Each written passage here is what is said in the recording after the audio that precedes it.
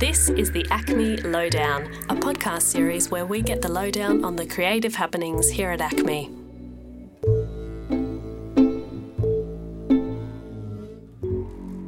This podcast may include adult themes, Penis. sexual references, and Penis. coarse language. Penis. Can I finish my warning message first, please? Sure. Penis. I'm not going to use the word penis. I'm Shelley Machulik, content producer at ACME, talking to the wonderful James Hewison, ACME's head of film programs, about the documentary Maplethorpe. Look at the pictures. Hi, James. Hello, Shelley.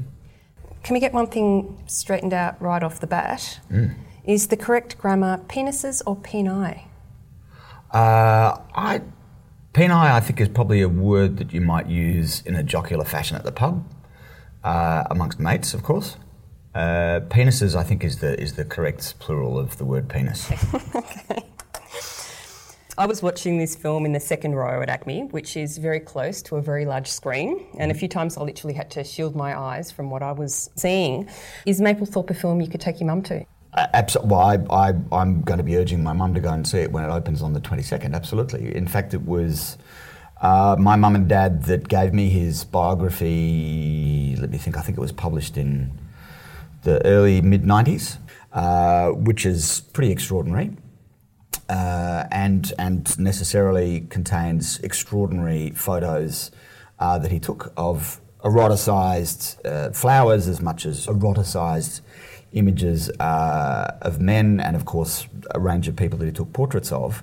I took his biography with me when I was travelling to Europe, and as I was sitting on the plane, there was a very serious, very conservative-looking middle-aged gentleman sitting next to me. We struck up a conversation. He was intrigued by what I was reading, and as it turns out, he was a Jesuit.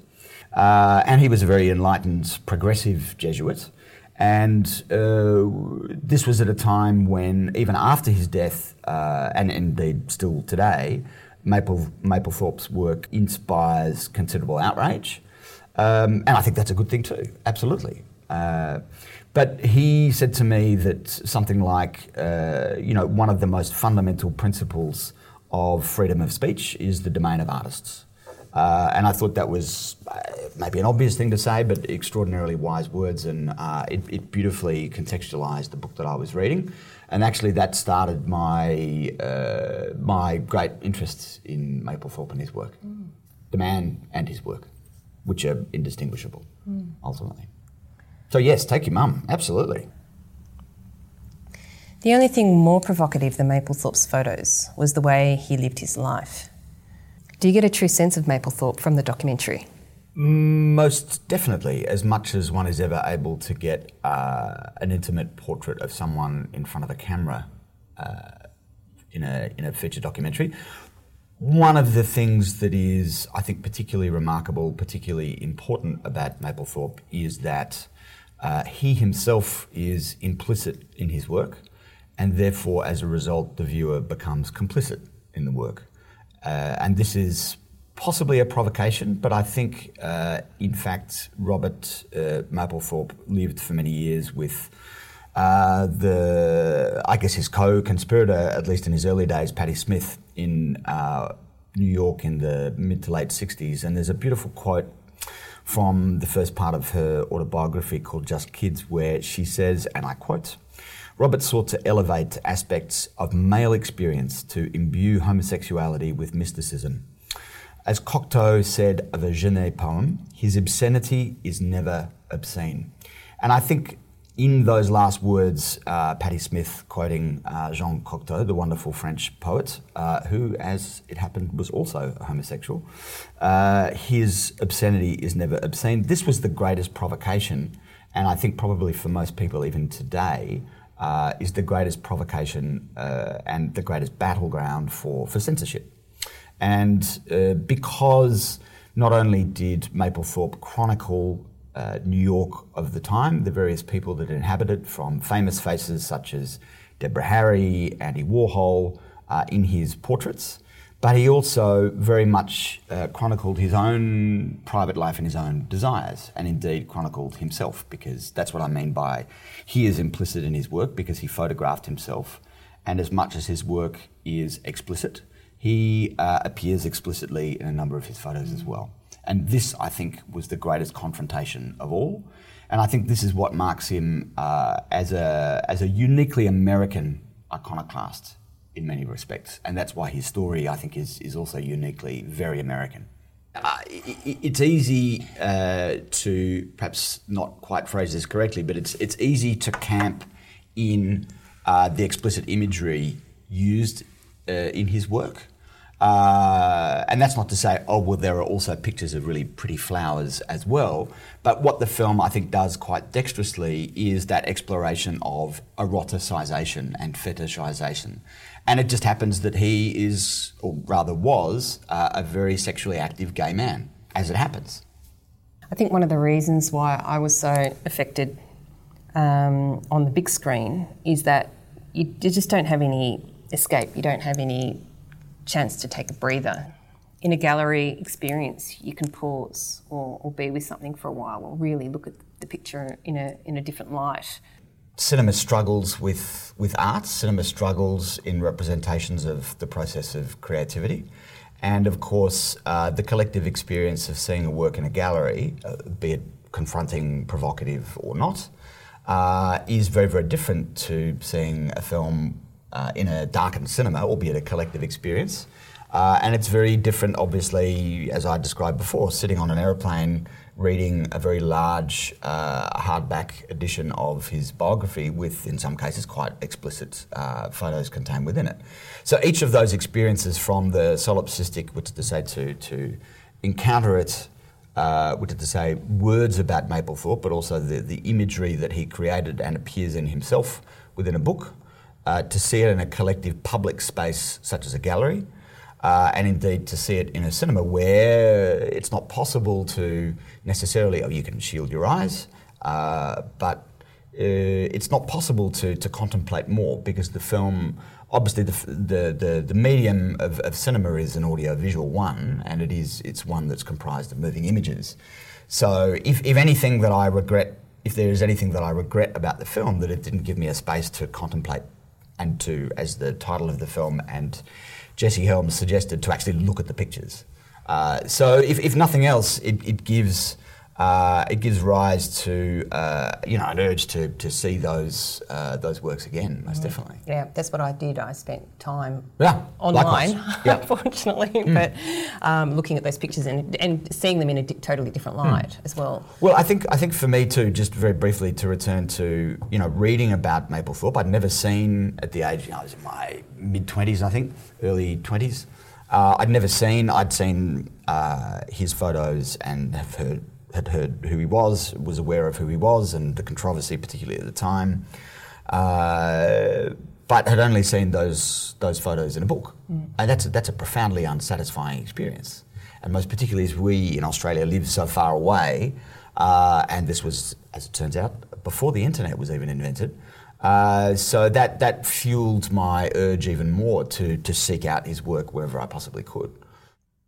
Did you discover anything about Mapplethorpe from the documentary that you didn't already know?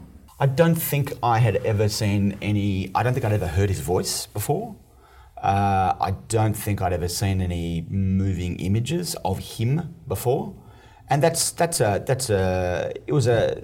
kind of a clandestine thrill as well, for someone whose work, I've admired for a long, long time, to actually hear their voice and to see what I'd seen photos of him, obviously, some taken by others, some set up and taken of himself by himself. So that's a kind of a delicious, kind of almost vicarious pleasure, having seen images of him, most particularly in some fairly confronting images, to actually see him as a human. Yes. Yeah, right. Inserted into his anus. Might have to bleep that one. What was really interesting about the film as well was seeing the explosion of art and culture in New York in the 80s. Well, earlier, really. It was out of the kind of the rubble of what was New York from the late 60s and 70s, which was a time where it was like a city that had been ravaged and devastated. Mapplethorpe rode that wave really beautifully. Well, it was. I wasn't there. I'm not old enough to have been there anyway, or at least to be able to get into, CBGBs and all of those pretty extraordinary places. But it was a period of extraordinary ferment, really, in amongst the rubble, particularly downtown, an incredibly exciting scene, and this collision of extraordinary people, from obviously Andy Warhol and his factory through to the musicians and the artists and the poets and the writers, and the emigres that moved there from Europe to be part of this extraordinary, burgeoning series of scenes. I mean, scenes seems to kind of belittle what was taking place there. But I think for that too, it's a pretty fascinating chronicle. And it's easy to forget now that, New York has become, Manhattan most particularly, has become so kind of carefully buffed and freaking expensive. Where once on the Lower East Side, you wouldn't walk around a corner or go down that alleyway or even cross, Rivington. Now it's completely the opposite. So it's a great chronicle of those times and the artists who kind of were products of those times, most definitely. Do you think that this sanitisation of places like New York and sort of the conservatism that seems to be sweeping the world, mm-hmm. Do you think is sweeping the world? Do you think that censorship is making a comeback? Yes, and oh my Lord, yes. And alas. How do you think artists are responding to that?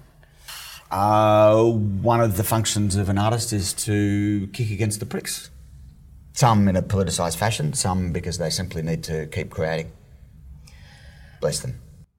The filmmakers said that they wanted to inspire people to live their lives with Mapplethorpe authenticity, and they adapted this philosophy in the making of the film. Do you think they achieved that? Does the film have that same provocation? I think it does, because and necessarily so, because the film attempts to be as close to Mapplethorpe as it can be. And of course he died in 1989.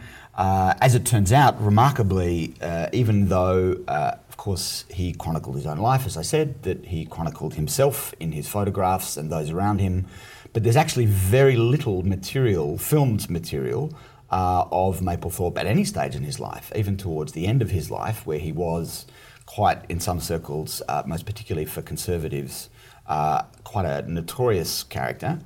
Because the title of the film, Look at the Pictures, comes directly from a quote by Congressman Senator Jesse Helms, who accused Mapplethorpe, amongst other things, of being a known homosexual, as if to say he's a known murderer, a known criminal.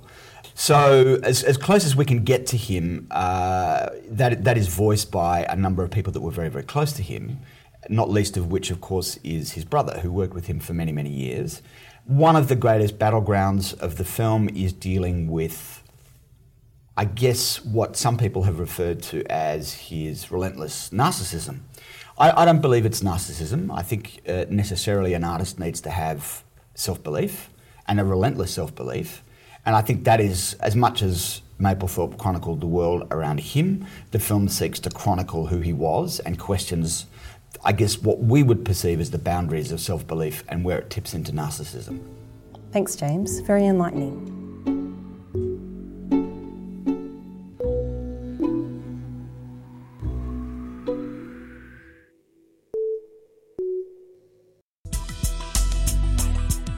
You have been listening to an ACMI podcast. For more recordings, go to soundcloud.com/ACMI Online or the ACMI website.